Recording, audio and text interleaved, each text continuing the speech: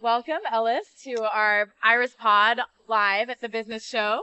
Thank you for having me. It's day 2, and we've had a couple of live podcasts yesterday. Your first podcast today. Ooh, thank you. We heard you gave a keynote talk this morning at the same time as ours, actually, on unlocking your potential and the potential of your employees and your business. Yes. How was that? Can you tell us a little bit about what you talked about? Yeah, of course. So I am a business psychologist. So I help improve the relationship between businesses and the employees. Business psychology is often about the social psychology and what people need, what makes people tick. And then you've also got the business needs, and often they don't necessarily align very easily.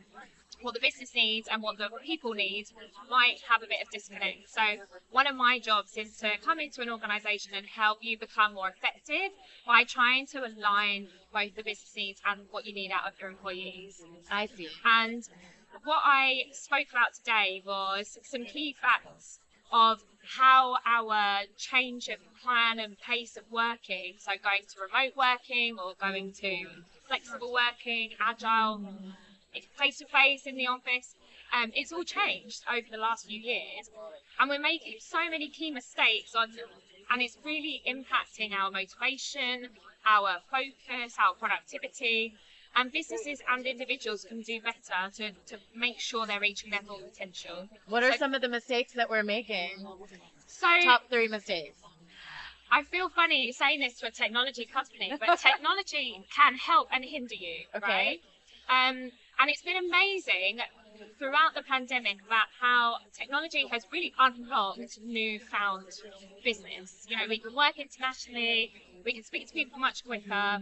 And a lot of us have got used to working from home, working on Teams or, one of those big video conferencing sites to be able to connect with people from around the world at the click of a button. Amazing, really helpful.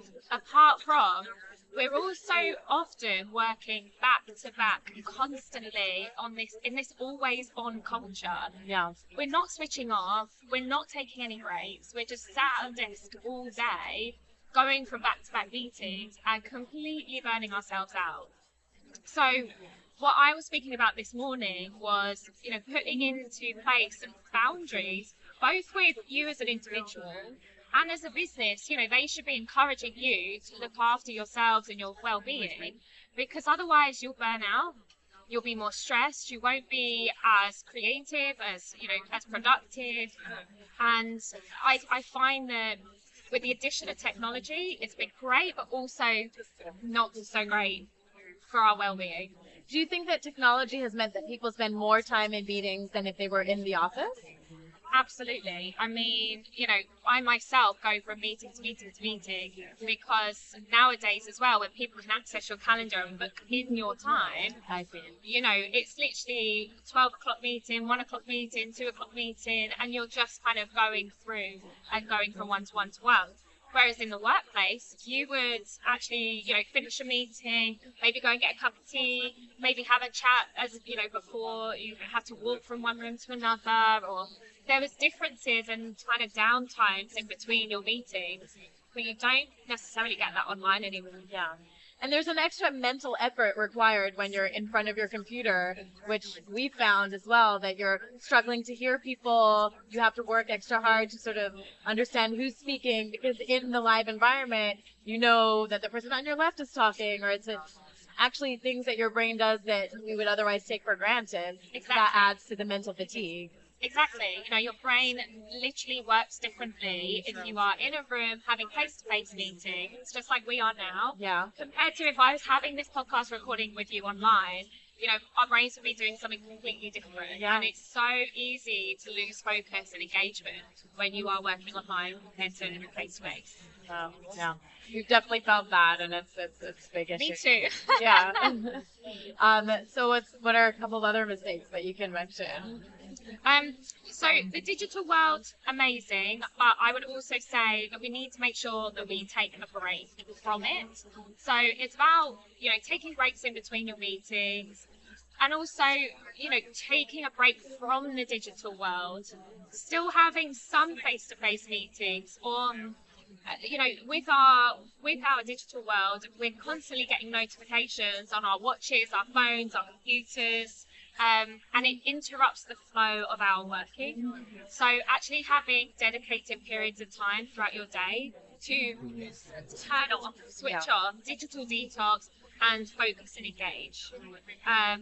I try and encourage as many people to maybe answer their emails at 3 portions of their day, and then the rest of the time, unless something urgent is coming in, just turn them off.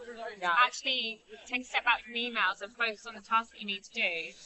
Many people I'm having conversations with now are busy but not productive. And I find that it's because their flow is being so constantly interrupted by all these other things. And they're not taking breaks to allow your brain to kind of rest, decompress, and then like refocus once you're ready to go on to that next thing. And everyone's flow is different, right? I love what you said about connecting business leaders with their employees and sort of figuring out what the best fit is, because tell me more about that, how you find that balance. So I just like what you said as well about how everybody's flow is different. So that was another point on my talk, was cognitive diversity. Are you extroverted or introverted? I'm extroverted for sure. Same, but not everybody is, right? And so for some people, social environments can be really draining, and that's fine. Like, that's absolutely fine. And we need to respect people that have differences in the ways that they work. Do you like to listen to music when you work, or do you like quiet? Sometimes it depends on what I'm doing. Yeah, exactly. So that's something to take into consideration. I've met people who really like having music on when they work. I cannot. If music is on, I'm singing along with it. Okay. Well, it's also the different kinds of music. It's instrumental, or is it like the music you're jamming to? It's very true. But imagine in an office environment, you've either got to have your headphones on, which can be potentially difficult if you're having to work as a team. And then you've also, if you don't have the headphones, then you've got to listen to everyone else's music, and that might be something that you don't appreciate. So, there's differences in the ways that we work and how we want to work. Right. I personally also work in bursts, so I'm not necessarily productive all day. I like to have little moments where I very much, whether I like it or not, have moments of surges of motivation and focus. And that's quite common. People aren't necessarily productive consistently. And that's something that I try and utilise, because I know that about myself. And for businesses and individuals can do well to respect the fact that we all work differently, and to utilise those skills in people and their needs will actually help you get further. So identify maybe someone likes their meetings stacked all together in the morning, but wants to have some focus time in the afternoon. Exactly. Yeah. Oh, that's brilliant. So we talked about finding people's flow, and obviously we're all about audio and listening, and our motto is to listen well. Listening is key in any business. How can employees ensure that they're being heard? Not only the business leader is listening, but what can employees do to make sure they're being heard? See, that's quite a difficult question, because if someone's not listening, it can be really difficult to make them listen. I do encourage people, if you don't feel you're being heard, shout louder, shout again, to make sure that you're making your voice heard by telling the right people to, repeat it if you need to. But I do think that a lot of the time, the listening responsibility comes from the workplace. And the employees, I'd love it if they did have the confidence to say, hey, I want to make this change, or, I want to be listened to. But unfortunately, if you've got somebody who's not willing to listen, then it can be quite hard to continue to say what you want to say. And I guess that's even harder when you're losing your focus and working remotely, or working when you've got these constant distractions. Exactly. Around it. And part of my job talks around psychological safety in the workplace. So that's all about, being confident to be yourself, speak your mind, and not have negative retributions afterwards. And if you don't have that psychologically safe environment, that's down on the business. That's not necessarily an individual employee's responsibility to kind of make that change. So how do you create psychological safety when you're mostly in office or mostly at home or with hybrid teams? I find that it's actually almost harder. It's easier if everyone's working remotely or if everyone's in the office, but the hybrid mix can be very challenging. How do you create psychological safety in all these environments? But going back to what we said earlier about how everybody is different, Yeah. it depends. It's honestly my answer with that. Yeah, It yeah. depends, because what makes me feel psychologically safe might not be what makes you feel psychologically safe. Some people enjoy having these roundtable type meetings where they can voice their opinions. Other people might prefer to do it anonymously. Some people would bring it up at work. Others might want to just think about it in their own time and then, I don't know, fill out again a survey or something, put their ideas in a little box that they can put in the office.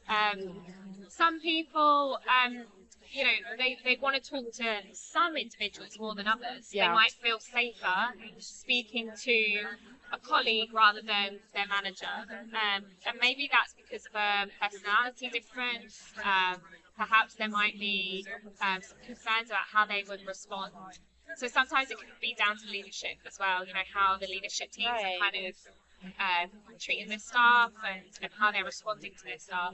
And how much they're opening up, right? I find that when I'm dealing with my team and if I'm concerned about something, like I share it, it's like we're all human, and that sort of creates a space of Exactly, we call that lived experience. If you share your lived experience, then often it motivates others to say, yes, me too, or here's my lived experience. So that can be a really valuable thing. But then other people might have this mindset of business is for work and I'm not going to share my personal experiences within the workplace. But you cannot separate the two. It's so hard, right? Yeah. That goes into a whole other conversation around work-life Honestly, balance. but And, we can do another podcast for that. Absolutely, yeah. No, it's a hard thing to manage well. So tell me just a little bit about how people work with you. Do you come into the office? How long does it take for you to gather intel, to give your advice? Like, what is that like? So again, it depends. It depends on the size of the organisation, and it depends on what it is that you need. So often people do come to me when there might be a particular people concern. Maybe they're worried about their staff culture, they've got high sickness absence, high turnover, lots of complaints. I work with a particular organisation that had a lot of bullying that they'd uncovered. Really? Exactly, yeah. And so they might have a specific thing that they'd like me to investigate and try and help with. Okay. So then it depends on, what's happening, how many people there are, and then I will change my approach depending on what you need and what your organisation needs. So I'll also look at the demographic of your staff, how I would respond to an office environment might be different to how I would respond to a warehouse environment. And so the whole ethos of what I do is person-centered approach or business-centered approach. Yeah. I won't just reel off a list of services to say, you can do this, this, and this. I much prefer to say, tell me about you, tell me about your business, tell me about what's going on, and then I can mold around that to give you a high return of investment, to make sure that what we do works. We work with a lot of call centers because they struggle obviously with a lot of background noise. They're on the can phone imagine. all day long. Yeah. And that whole element of helping people find their flow and then making sure that the well-being of the agents, they have a huge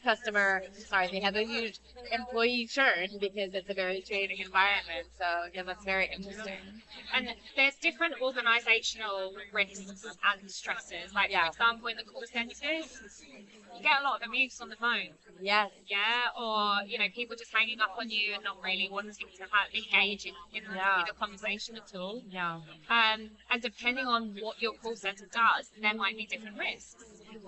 I've had lots of conversations with financial call centres. Yeah. And the stresses at the moment and the things that these people in the call centres are hearing are really concerning. Yeah. So you've got to understand the kind of niche of everyone's business because a one-size-fits-all approach doesn't really work when it comes to people and business. Yeah, no, absolutely.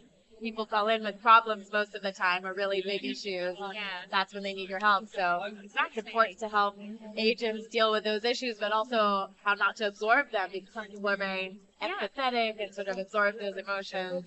And you've got to support the agent Yeah. because, the things that you might hear or things that people might say to you might really affect you. That's brilliant, Ellis. So Ellis gave a keynote speech today at the business show called Thriving at Work, Unlocking the Potential of Employees in Business. Thank you. And it's going to be online for people to see post the fact. So. Yes. We're going to do another live one that people can see, and then I'll make sure it's recorded and put on my website so that people can come and watch it anytime. Amazing. And we'll share the link as well. Thank you for joining us on the IRISPod Live at the Business Show. Thanks for having me.